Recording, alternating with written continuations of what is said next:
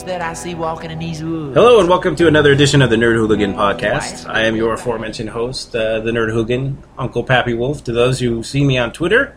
And today I have a guest who's going to talk about Comic-Con and all the goings-on that have happened at Comic-Con this particular year, 2011. You want to introduce yourself? Yes. Hi, Manny here. Just a regular Comic-Con goer, long-time comic book fan, and general pop culture fan of everything. So today we're going to do a podcast together, and without further ado, let's go ahead and get into Comic-Con. All right. So, how many times have you gone to Comic-Con?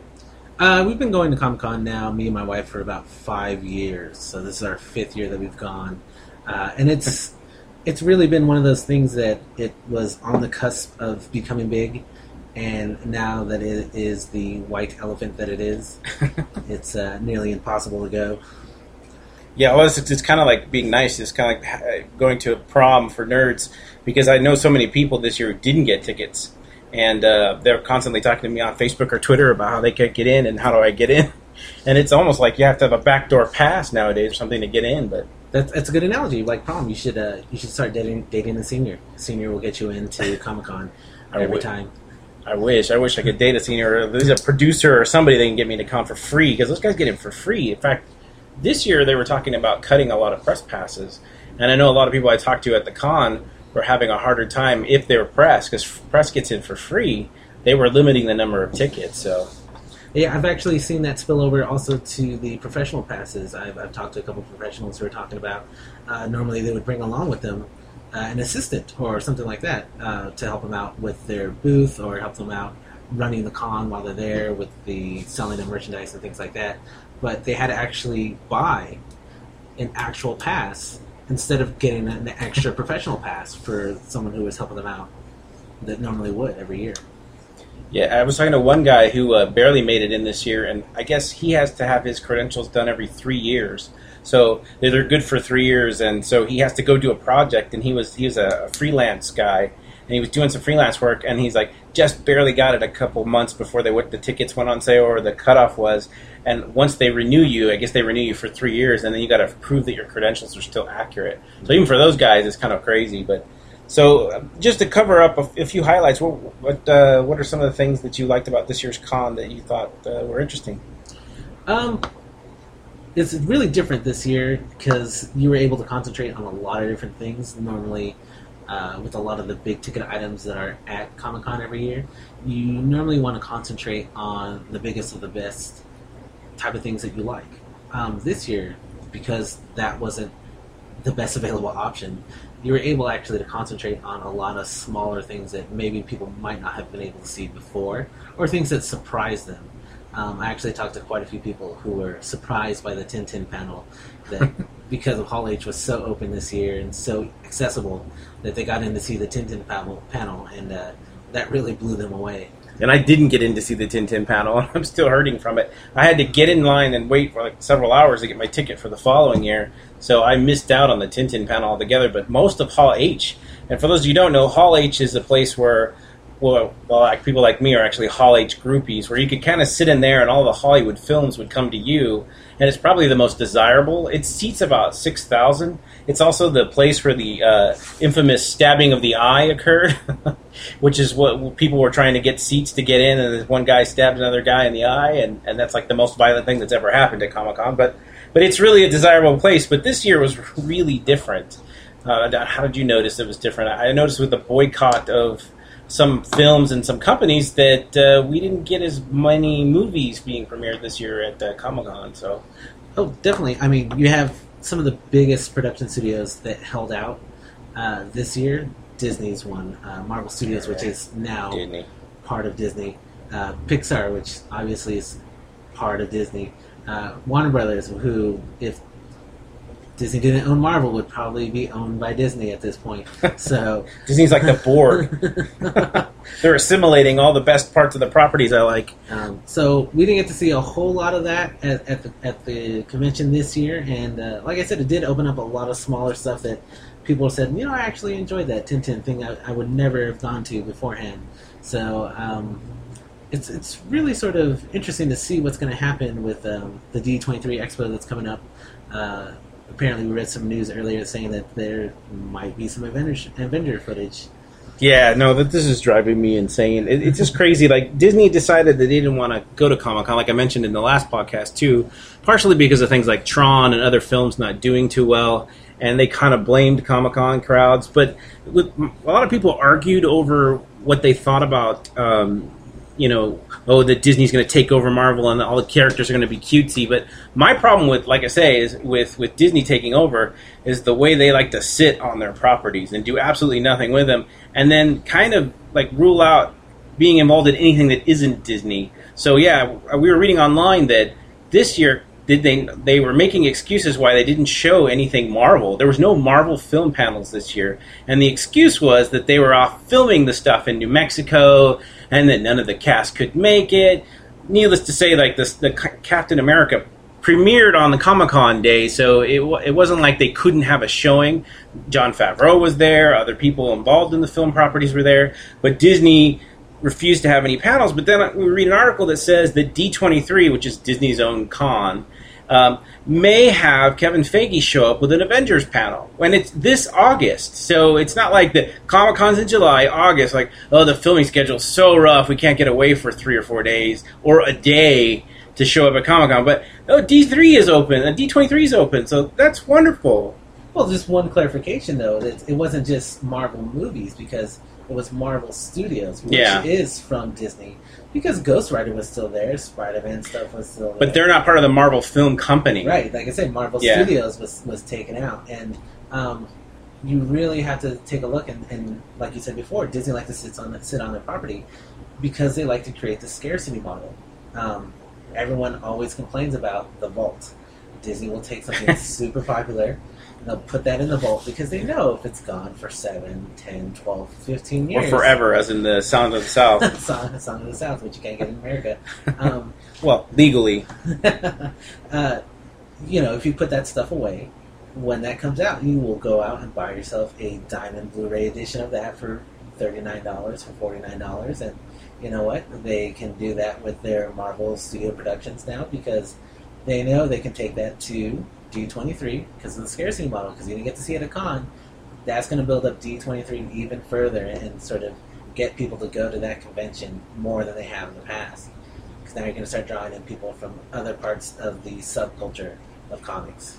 Yeah, I guess the problem I have with D23 is there is some crossover between Disney and comics, but you're not going to get the same crowd of people that are zealous for Marvel that are going to be attending D23 that you would at Comic-Con. And the problem I have, again, with Disney is they're not mutually exclusive. You don't have to have a lot. Comic-Con crowds don't want a lot. Maybe a few picture shots and just to talk with the director is fine with them, or even just people involved in the film. I've seen panels at Comic-Con. Some of the best panels were just 2 people. Or one person, like Jon Favreau had one of the best panels. It was him and Guillermo del Toro just talking, and it's like, that's a great panel sometimes, depending on the person they have. So it's just kind of me like a dissing. Like, I think that there's some kind of, not only just with the scarcity model, disconnect with wanting the nerd crowd at Comic-Con to have such a big pool of on the public opinion of any of their films. I definitely agree. I think that there is sort of a snub that happened there. You mentioned briefly that Captain America premiered during the week of con. I mean, you're really going to divide loyalties there. You're going to tell someone, like, well, you have one day of Comic-Con. Are you really going to go all night to that premiere of Captain America? Or, are you going to go to the convention center in the morning at 6 o'clock in the morning like a lot of people do show up, especially if they have just that one day to be at the convention center? And so I do feel like Disney definitely took a look at their previous numbers of movies that they've taken there and the Marvel Studios that what they brought there, and they really felt like, well, you know what? We've invested a lot in this convention and these comic book people, and these movies do well. Look at Iron Man. Look at Spider-Man. Mm-hmm. Are these people really helping us out for what we're spending? And their idea is no. But like you said, it's a very zealous crowd. The only way you're going to do some money in those particular instances is to play to that crowd. I mean, Tron would, I wouldn't want to say they would have done anything, but they would have not done any close to the numbers that they did without having had that Comic-Con presence, albeit maybe it was too expensive what they did at Con. But that yeah, they kind of want a little reward. I mean, light cycles are cool, but is it really necessary to build a new one and bring it to the convention center? Or have like tons of stuff. I mean, they actually built, was it Flynn's Arcade? I didn't get to go. Did you go last year to? I did go to Flynn's Arcade, which it looks like Flynn's Arcade, and kid of the '80s, it's real nostalgic for me to be there. But at the same time, is it absolutely necessary? And I don't think it is. Last year I had a curious. Did you have to have a pass to get into Flynn's Arcade, or was it open to the public? So the way you had to get in was very much at the convention center. Anyways, it was much like any way you get into anything at con, is that you show up someplace and get a ticket, to stand in line to go get it. The ubiquitous secret tickets. Yeah, that's one of the biggest cons of the comic book convention in San Diego, is the fact that information is not readily given. It's not published right away. Too many people. It almost feels like you have to have someone in the know, and they really don't want to advertise that information because they don't want to be shut down like a lot of places got shut down this year for being too popular. Yeah, well, it's kind of fun in some regards, and sometimes it can be frustrating. Like this year, they actually had the Hollywood premiere of Cowboys and Aliens up at the Horton, and so they had the red carpet, they had all of Hollywood coming out, they had Harrison Ford, who wasn't in any of the panels this year, he was there last year, but they had a huge Hollywood show up, and they actually had part of the Hollywood crowd that saw the film were Comic-Con attendees, and so it's turned into like a bit of a scavenger hunt. Like if you really, really wanted to get in there, you could spend all day looking for the guys who are tickets, and Twitter helps with that. It's kind of like a scavenger hunt on Twitter, people following hashtags. And I think for that, they were talking about some brick. They would give you a brick to get into Aliens, or do you remember? I got a brick. Did you get one? I got a brick on, what was that morning? Was that Thursday morning? What kind of brick is it? It was a cardboard gold brick. Oh, okay. I believe it was Thursday morning. I was actually in the limited signing line, which, if you don't know, every day at Comic-Con, they feature a couple of people, either authors, comic book artists, celebrities, things like that, in which you have to line up, and you pool tickets. It's a line in which you go through a lottery in order to win the chance to stand in line for something else. And we were in that line, and the coordinator, who's there pretty much every morning, this guy has actually been there for a couple of years that I've stood in that line, he came by with the people from Cowboys and Aliens, and said, like, we're going to give you guys something very special. He's like, be quiet about it because we don't want to be flooded right now. You want to be mobbed and taken over. So he started handing out these gold bricks that just said Cowboys versus Aliens, and you open it up, and inside there was all kinds of like little things, flyers, swag, like. The swag. We got a free Cowboys versus Aliens T-shirt. Is it like the one from last year, or the black and? It has a silhouette of Daniel Craig in his outfit. Oh, that's a different one. Yeah, and then actually on the corner of the sleeve, it says Comic-Con 2011, and it has a little Comic-Con symbol there. So, me being my size, and my wife took that shirt because it was only like a medium or something like that. Well, yeah, that was the great thing, though, about last year. I got a ticket. I got a ticket last year that went to what they call the infamous fulfillment room. And for those of you who don't know, the Comic-Con has a lot of secret stuff, and you'll get a ticket to something, and then they send you to the magical fulfillment room, which is kind of like the room in Harry Potter where everybody puts the stuff that you're not supposed to know, but you can only get in if you really need to. Well, the ticket gets you in, and then you go in there. But last year I got his Cowboys and Aliens shirt, but it was a different design. It was just the name, and it had the icon patch of Comic-Con on it.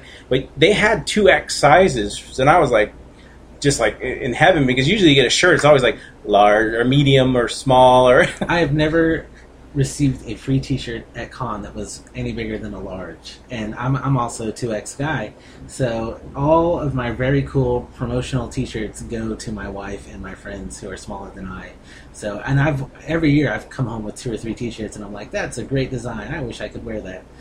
Yeah, you almost feel like, what should I do? What should I do? I'll just take it anyway. It's free. Which, come on, if you want to follow the stereotype of comic book people, we're all a little bit larger in the stereotype and cliche of the thing. So why go out there with a medium?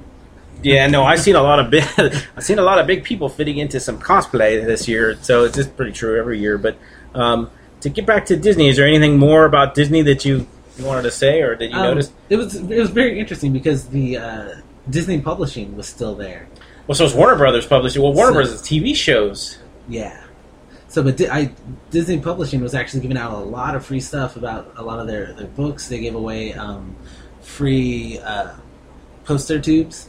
So you can Those went crazy. Yeah, we came home with a couple free extra poster tubes. I couldn't get in that line. So, well, when we went by, there was no one in that line. So you lucked out then, yeah, huh? there was just nobody there. So it was really weird to see this dichotomy of sort of the different aspects of Disney of what they were willing to invest in, right, and what they weren't willing to invest in. Which obviously you can see from the article that D23 is going to take up a lot of that Avengers stuff. And so freaking frustrating. And that is Kevin Feige. For those that don't know, is the guy who had made the announcement. I was reading the article online that talked about him maybe all of a sudden mysteriously having an Avengers footage or panel to show at D23, and he got booed last year at Comic-Con during the Avengers panel because of the Edward Norton stuff, and Edward Norton being recasting the Hulk. This will be like the third movie version of the Hulk that we've seen, and I don't know if he really liked that because he didn't really want to answer the questions. So maybe that he's part and parcel with being a little bit frustrated with the Comic-Con crowd,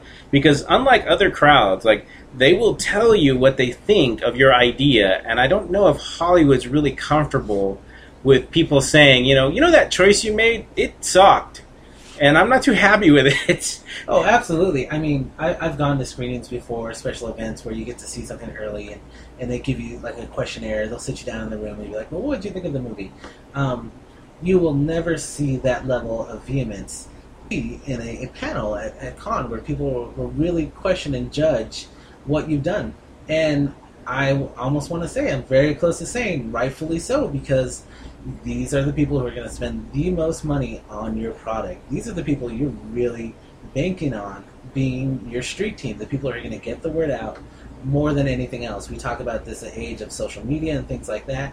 Well, that stuff doesn't really develop through the regular corporate sponsorship. That really develops through word of mouth. And so I don't think Hollywood would say, like, we just spent $65 billion on this.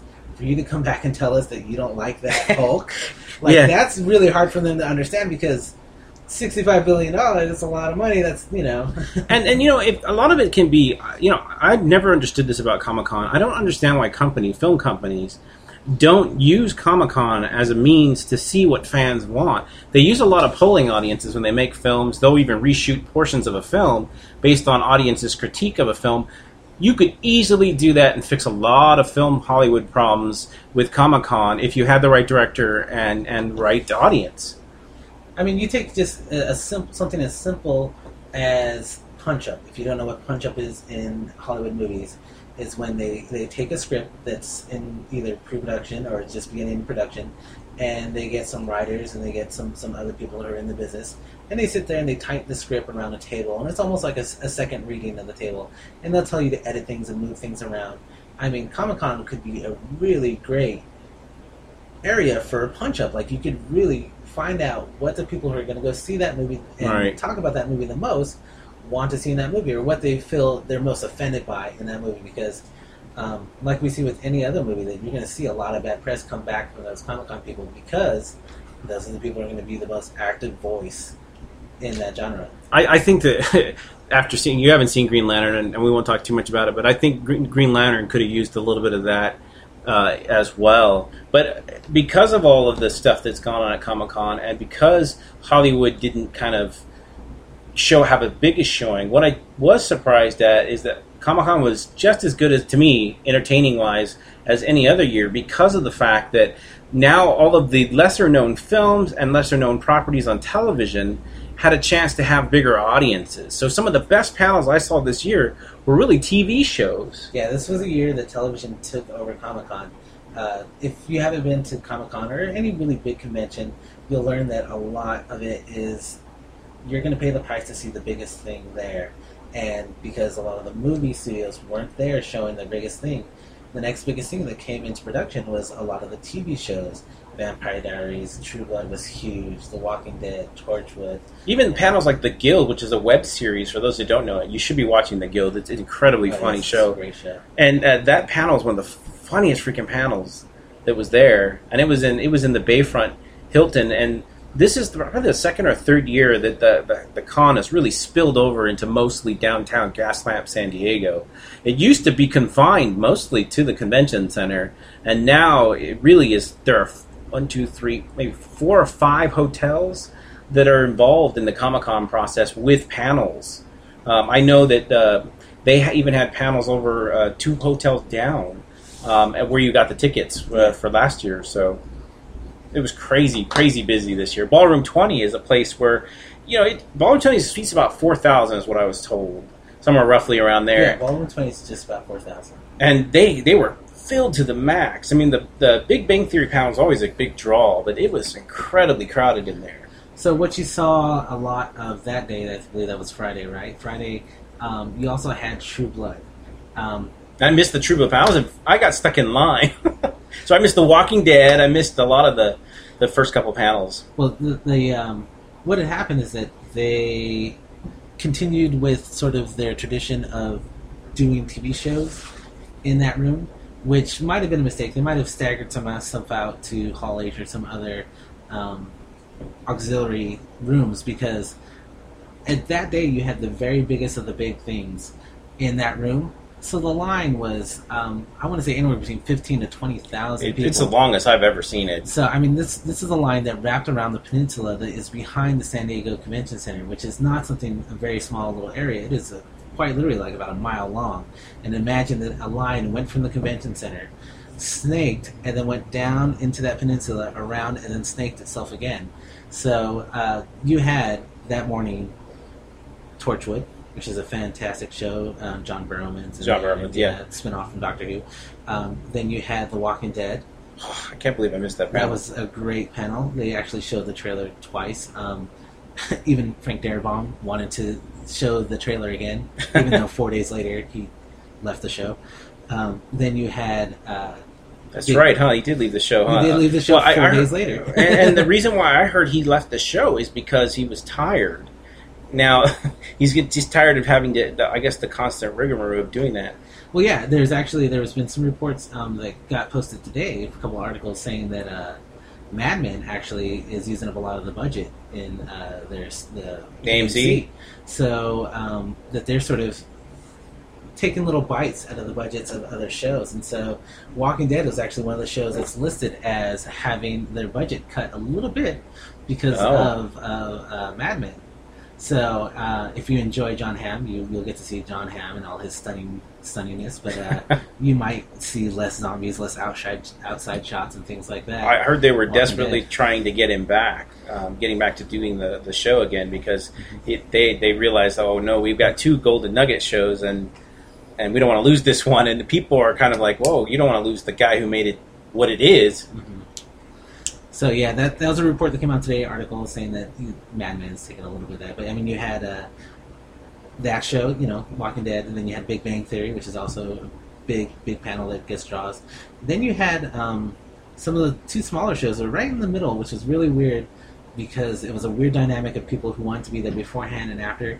You had, and nothing against those shows, I think they're okay shows. I don't watch a whole lot of them personally because I don't have... You don't watch Big Bang as much? Well, not Big Bang, but the next 2 shows. You had Warehouse 13 and you had Eureka, I like Warehouse 13. which are both fine shows. I don't get to see them that often, but they're not as big a draw as the first 3 shows. And that was sandwiched. It was really sandwiched because right after that, Bones was supposed to be there, but Bones got canceled because the 2 main stars couldn't make it out, Dashnell and Boreanaz. Boreanaz was the first to cancel, and the only thing, he canceled like the day before the panel was due, so it was all set up. So there was a huge gap between the studios, between the next properties that were going to be announced. But I heard it was for personal reasons. I still haven't heard anything reason why after that. Yeah, Boreanaz was for personal reasons. Dashnell, I mean, she's pregnant right now, so it's understandable to see why she wouldn't want to be there. With Boreanaz's baby. Maybe. You might have a vampire baby coming out there. But every time I see that show, though, I always think he's going to fang out. I'm like, he's going to fang out. This is the moment. Oh, he didn't do it. But and then you had True Blood, which was at the end of the day, and I would probably say about 2/3 of that line, that was those 20,000 people, were probably True Blood fans who were looking to get in that show. And it was amazing being in that line, being in the regular part of that line, and watching people line up behind you, when you can already see from the balcony of the convention center how far that line went. 4,000 people at least, 8,000 people. It's growing every time, and people are still walking by you, and they're asking you how long is the line, and you tell them it's a half mile. That way is where that line is. Yeah, I think I was texting you because I was only like 10 from the door, and I still couldn't get into the panel. And walking, going through that line, and people are just like, "Oh, it's only a half mile," and still lining up. And that's a really, really, really big fandom to think about. Like, I don't know how many people are out there right now who would line up for 9 hours before who they want to see. Yeah, it's curious though the next year to see who's going to line up for what. On the panels that you did saw, what was the most interesting things you saw? Oh wow, that trifecta of Torchwood, Walking Dead, and Big Bang were really great. I really think that the funniest had to be Torchwood. Torchwood was just really great. Who was on the panel? There was John Barrowman. What's her name? Eve. Oh my God, I'm not good with names, but the main Gwen, the main actress. Yeah. The actress who plays Gwen's character, and then the whole new cast from there, and then the lovely lady who's actually worked with Joss Whedon, wrote on Angel and Buffy. She writes for Torchwood now. I can't remember her name. Okay. She's probably a really big Was star. Davis there? Davies? No, Davies wasn't there. And then Bill Pullman was there. And Bill Pullman was like the old man of the cast. It was very sort of... Why am I here? What am I doing here? It was like that. It was almost like any sort of family event you've been in, and you have like that one old person who's at the event, and just kind of... you like to ask them questions just because you want to see the reaction. Like, what are they going to say this time? And so that's who Bill Pullman was in this. And they would ask him questions about what was going on. And he would struggle to answer it without giving away too much of the plot of what's going on. He's a constant, can I say that? Can I say that? Yeah, he was very much doing that kind. He's like, I'm very bad at not spoiling things. He's also, I'm going to answer questions. And if you ask the right questions, you're going to learn the whole plot of Miracle Day. So he was there, and that was a really funny, because John Barrowman's just a funny guy. A lot of people don't know that there are Stars is advertising this as the first season of Torchwood, the American original. I always laugh when it's an original American Torchwood, right. But this is a continuation of the British seasons, and this is the fourth season, right, for the British? If so you add the British, 1, 2, you have Children of Earth, and then this would be season 4. Yeah, and so for those that don't know, all of these shows started back on Doctor Who. That character spinned off of that. They did three seasons of Torchwood. And then they ended the show with quite a cliffhanger, and then season 4 is really where the American show starts and picks up. So if you like the American show and you've seen the last 3 or 4 episodes, which I've seen them all, they're really good, go back and watch those original episodes because you won't miss out on anything if you pick it up now. So you can watch right away on the American show. But if you want to know where those characters came from, you can go back and watch those episodes because they're really good. One of the great things about... that Torchwood panel as well is they did talk about California and how it's so lovely out here and how better than the weather is. Yeah, how better than like Wales and stuff like that is to be out here in California. And the best thing about being out here in California is In-N-Out Burger. Yeah, I heard that on a couple panels. Like, I don't know why, but I went to a couple panels where people were like from England or from some other place, and they're like, we have to go to In-N-Out Burger, which is kind of our staple when it comes to hamburgers out here. I think White Castle on the East Coast, and out here it's nothing but In-N-Out. It's like a West Coast, East Coast burger feud. But yeah, no, I saw a lot of people wearing white masks. Did you see that? Because they actually premiered the season, episode 4, before it aired on television at Comic-Con. Right. Yeah, there was people who, again, it's one of those secrets of Comic-Con. So everybody was asking, like, where did you get the mask? Where did you get the mask? I wanted one, actually. Because it deals with nobody dying during the... the cult on the episode 4. And what happens at Comic-Con at night is, you may have seen the panel, the whole Torchwood panel, right? But at night, those people will show up to the premiere of a season. So this year, I saw Batman Year One, the DC animation version of the comic adaptation, and it doesn't come out till I think September, October. And Torchwood had already was out, I think, a couple weeks before it aired on television. And there are whole movie premieres, like Aliens, Cowboys versus Aliens, that'll premiere at Comic-Con before the film comes out. And it's always shocking to me how much footage they get away with showing this year. I think this year I saw the entire first episode of The Guild that hadn't even come out yet, which is great because I wasn't going to be able to see it because I didn't have any kind of internet connection in my freaking hotel room. But did you see any premieres this year or anything like that? We didn't get to see a whole lot of full-length anything. A lot of the panels we went to were either teaser trailers or there was a lot of like blooper reels. As you came in for the Big Bang, panel, there was a very really freaking funny blooper reel. Yeah, they had a really great. In the Walking Dead, there was they showed the trailer twice. They opened up with the trailer, and then the cast really wanted to see the trailer again. So before they left, they replayed the trailer, which is actually a clever leaving the stage technique as well. Because while the trailer was playing, a whole cast like got up and left, and I was like, oh, sneaky panel.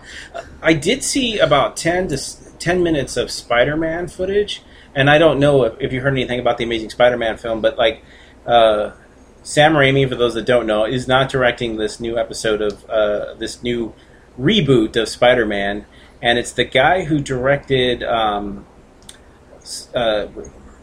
did he direct? I can't remember now. I'll have to look it up, but.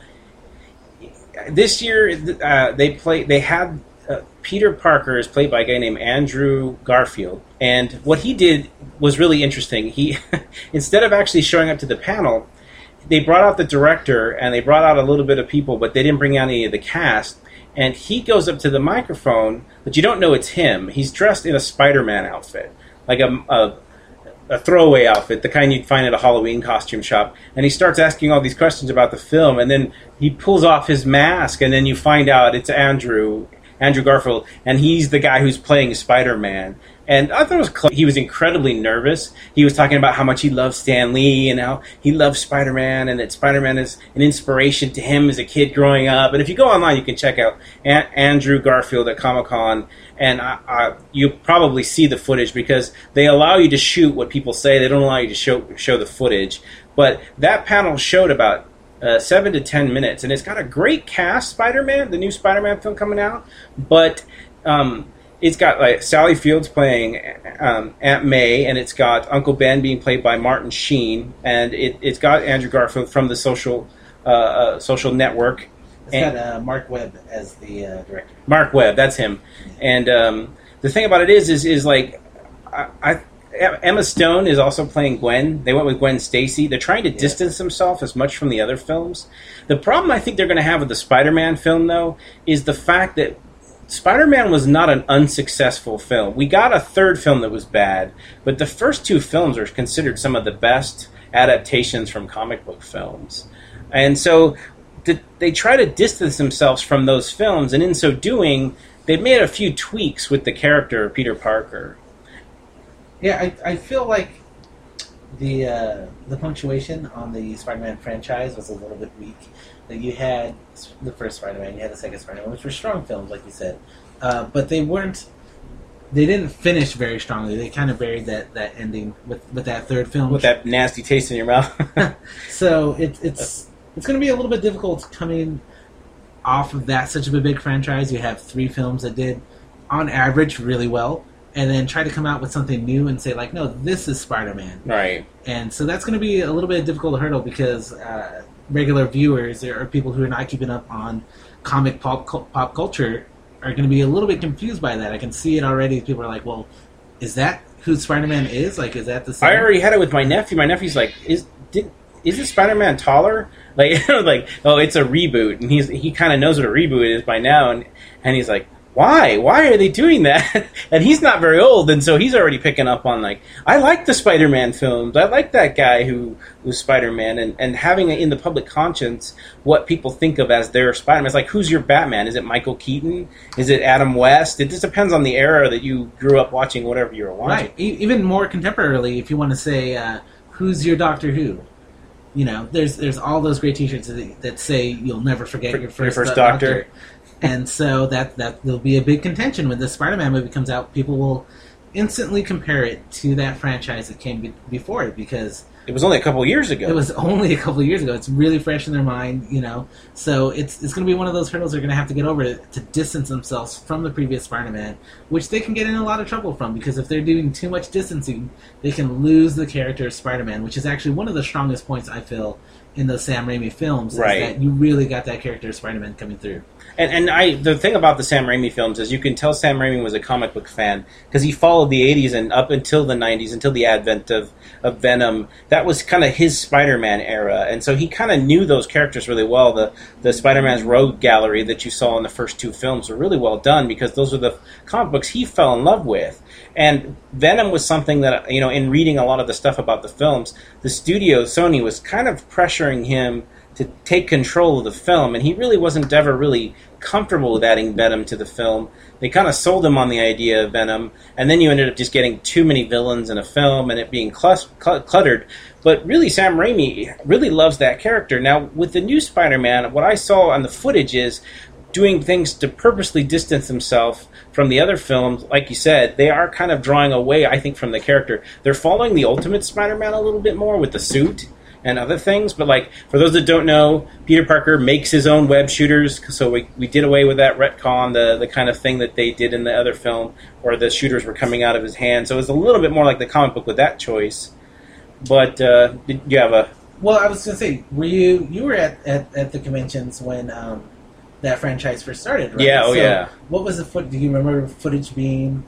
The footage of the last three? Yeah. I saw footage of 2 and 3, the ones I vividly remember. 2 was awesome because they showed us footage of the Dr. Ox's hands and stuff. The Venom footage was awesome, but you only saw about 2 or 3 minutes of the Venom footage, and so the visuals were really cool, and so it was a big panel, and people were really excited, but when you saw the film, you saw something completely different than your expectations from the footage. That's great. That's actually one of the Comic-Con's biggest stripes, is to give you the money shot of whatever they're showing you.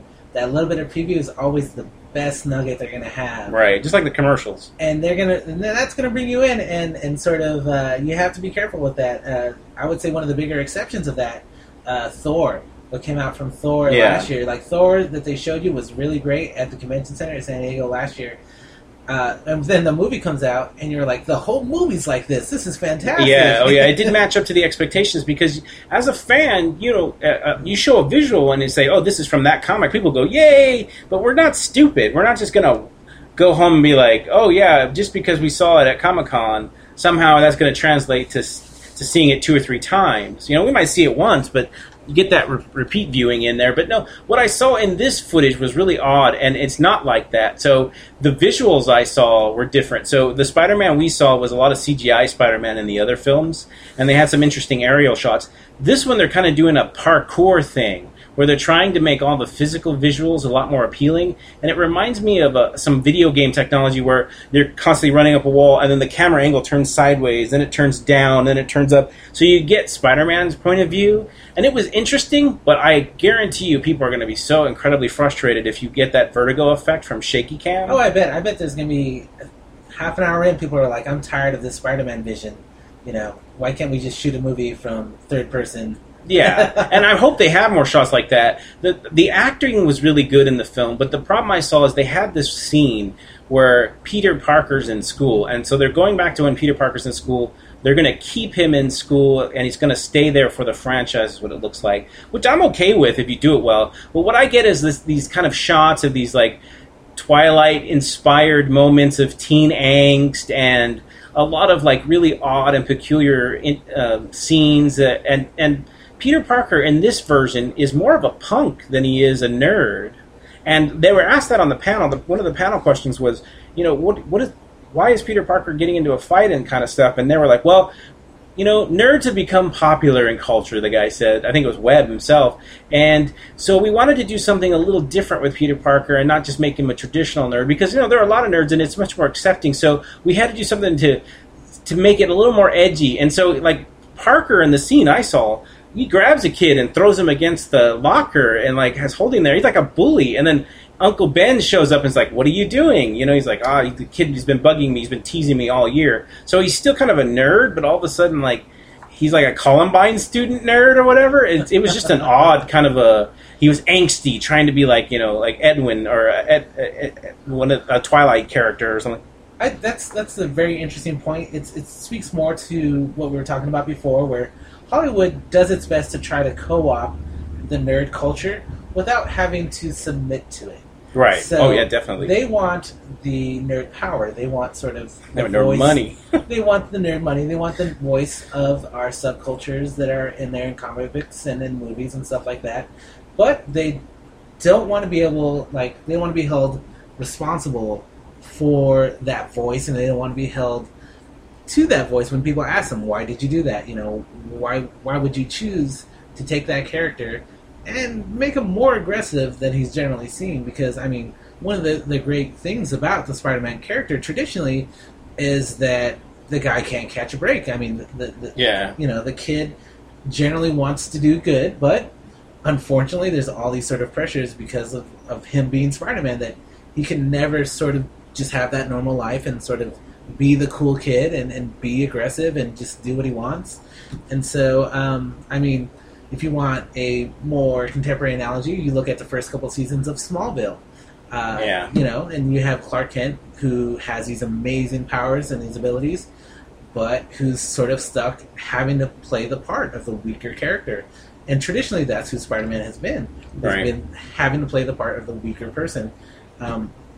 But Mark Webb's going to go in a different direction. He's going to go and say, like, well, no, he's going to be that powerful guy.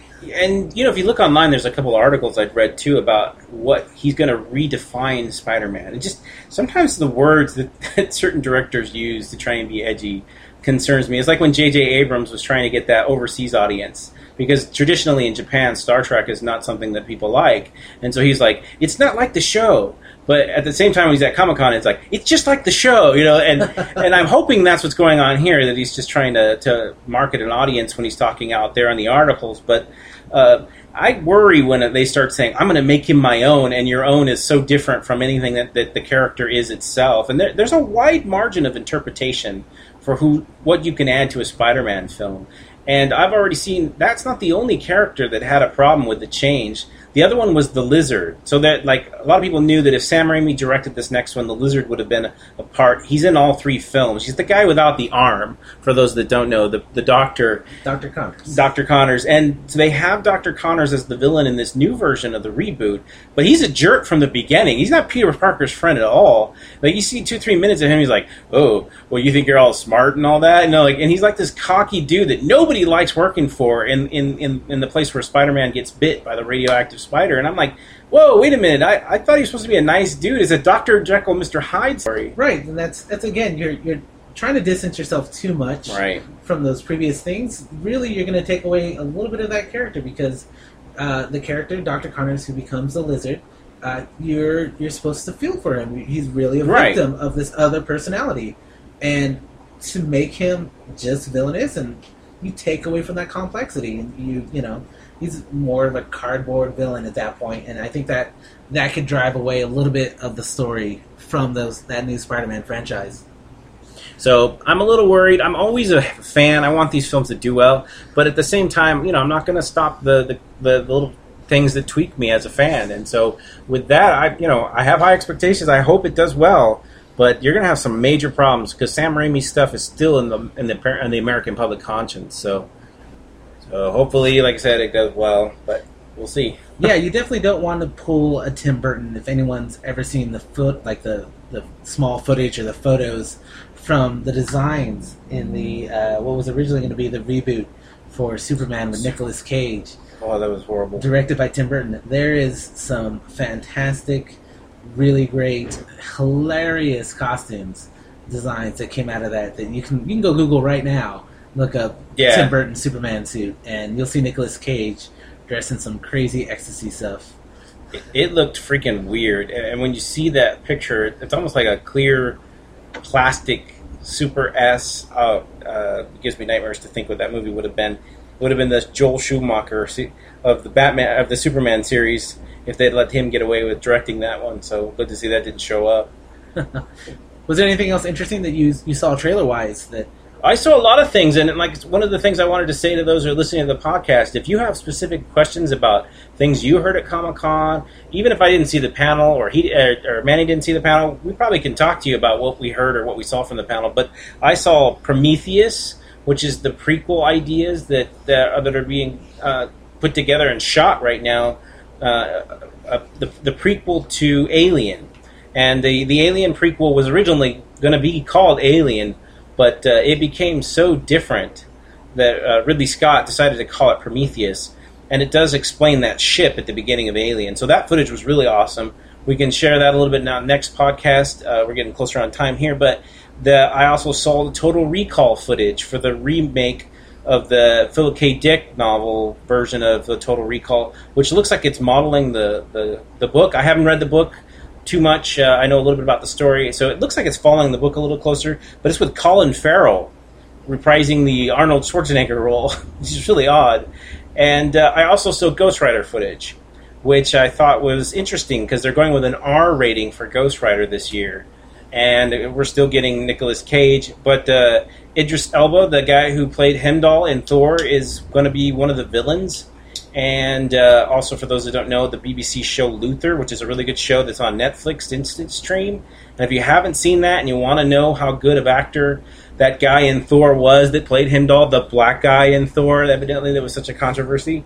But that show's really good right now, so check that out on Netflix Instant Stream. But with that said, we're going to talk a little bit about next year and pricing and shift gears a little bit and talk a little bit about the difference between this year, what happened with registration, and what's happening with the registration for next year. So anybody who didn't pre-register in 2010 for this year's Comic-Con essentially had to go and find the Golden Apple in order to get tickets for this year. There was a lot of run around for buying any kind of pre-registration tickets in the fall, which the tests happened in the fall for Comic-Con, if you don't know about that. For the Comic-Con that just happened. Totally bombed, crashed, not a lot of people happy about that. And then they did the full-on registration in the springtime, really late, and a lot of people did not get their tickets for this year's Comic-Con 2011. So I know you had some difficulties getting... I had a nightmare of a time trying to get tickets this year. I have never had a problem buying tickets online. And I had switched to online because there's some features for people who are military, used to be military, that are harder to get when you're there because people don't know what they're doing. But I would try to get online. I've always got a ticket online for the last 2-3 years.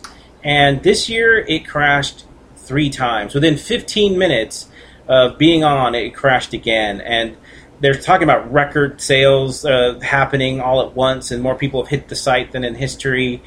But at the same time, it took them 3 times over 3 month, over almost 6 month period to fix these problems, and it's just been a nightmare. I had to buy individual day passes for all 4 days. So I got all Comic-Con in, except for I didn't get to go to preview night. But I had to buy individual passes for each day, which was more expensive.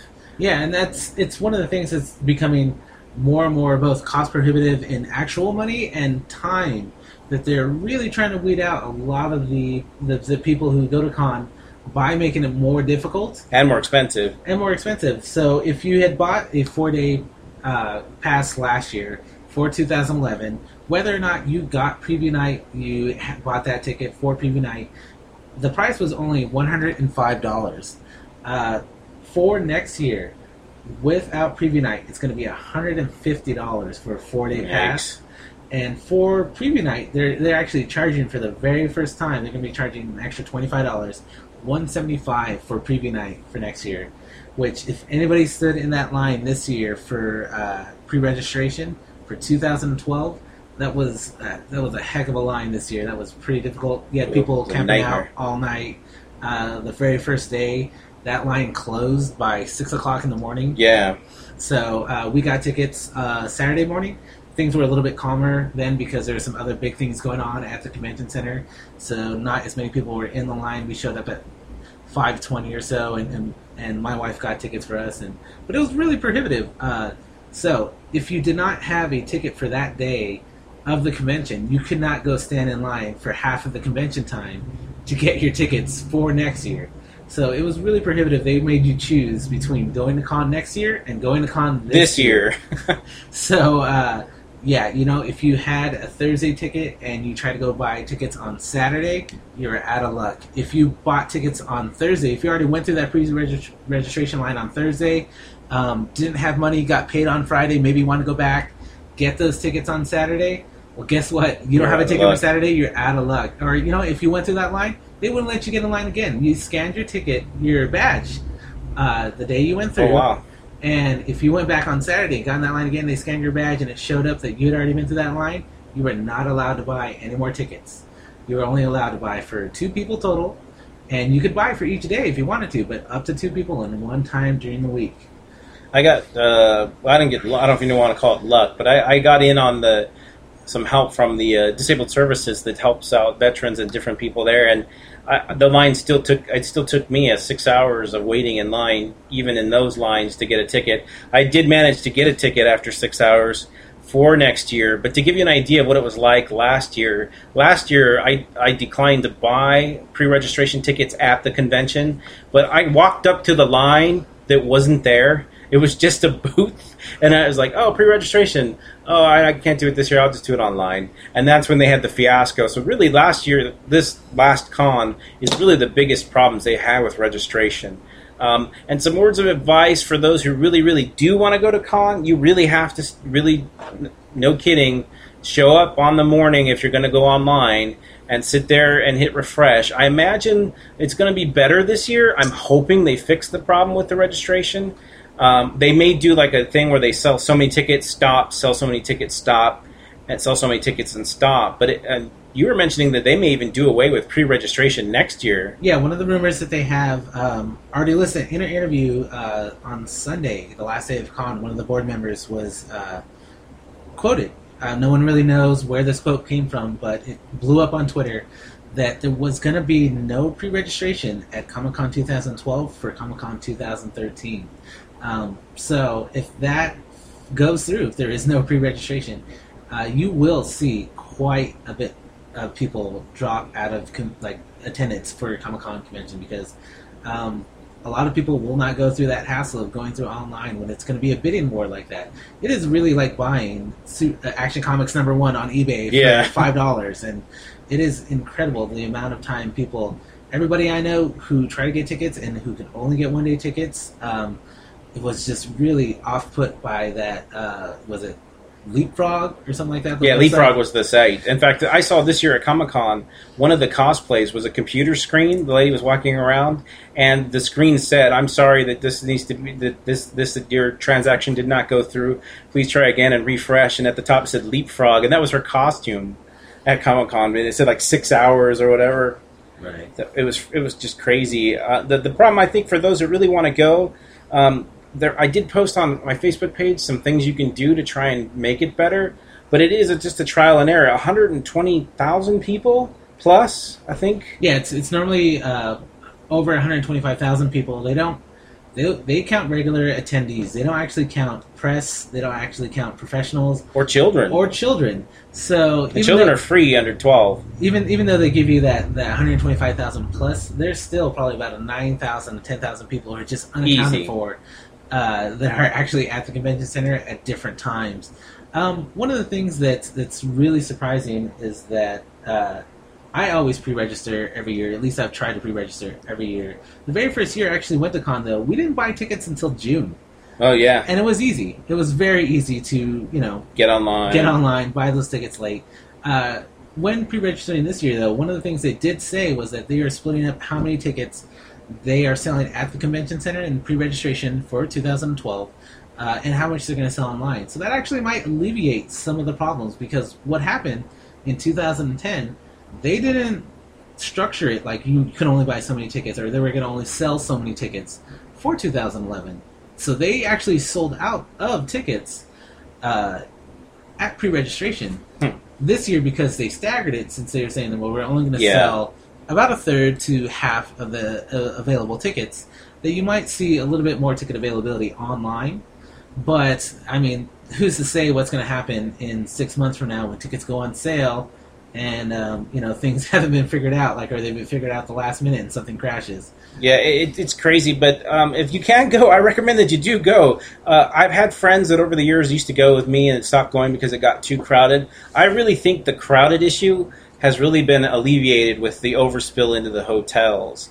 The con's done a really good job. I've been able to walk the floor. They police the floor now, so if they start giving out freebies and it gets too crowded, you don't have that problem with jam up as much because they will shut down that whole entire booth until that crowd clears out. So the crowd control's gotten better.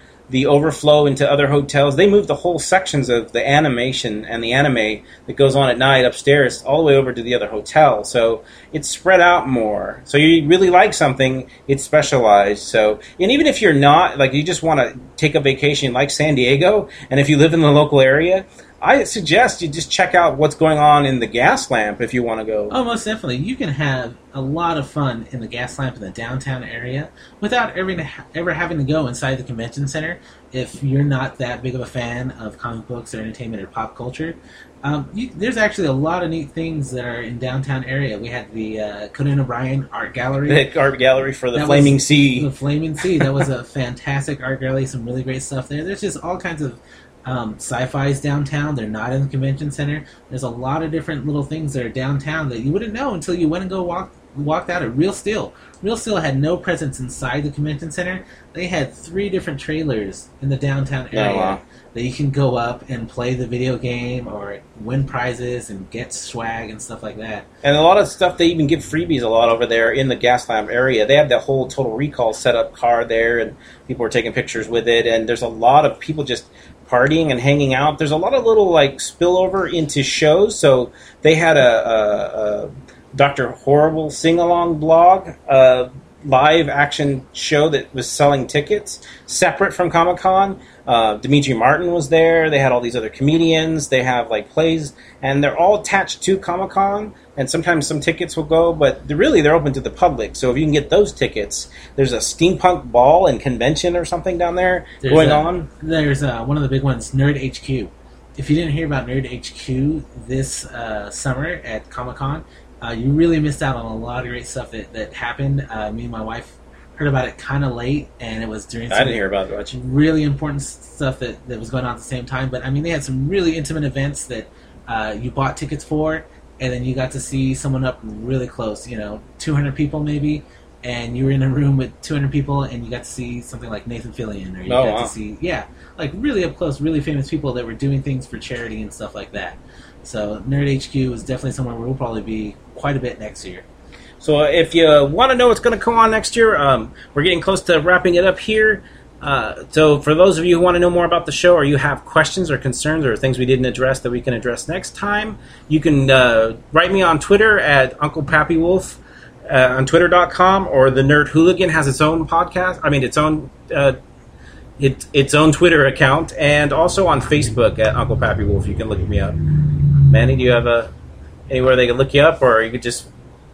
No, you just direct questions for you. I'm just really lazy about responding to things like that. So, well, without further ado, that's been our podcast. We hope you enjoyed the show, and next week we'll talk probably a little bit more about some comics and some comic books as well. We have other properties that were there at Comic-Con. It's so incredibly huge; it's hard to get it all in under one podcast. So, like I said, if you have questions, let us know. All right, we'll hear you next time. Bye-bye. Who's that I see walking in these woods? Why, it's Little Red Riding Hood. Hey there, Little Red Riding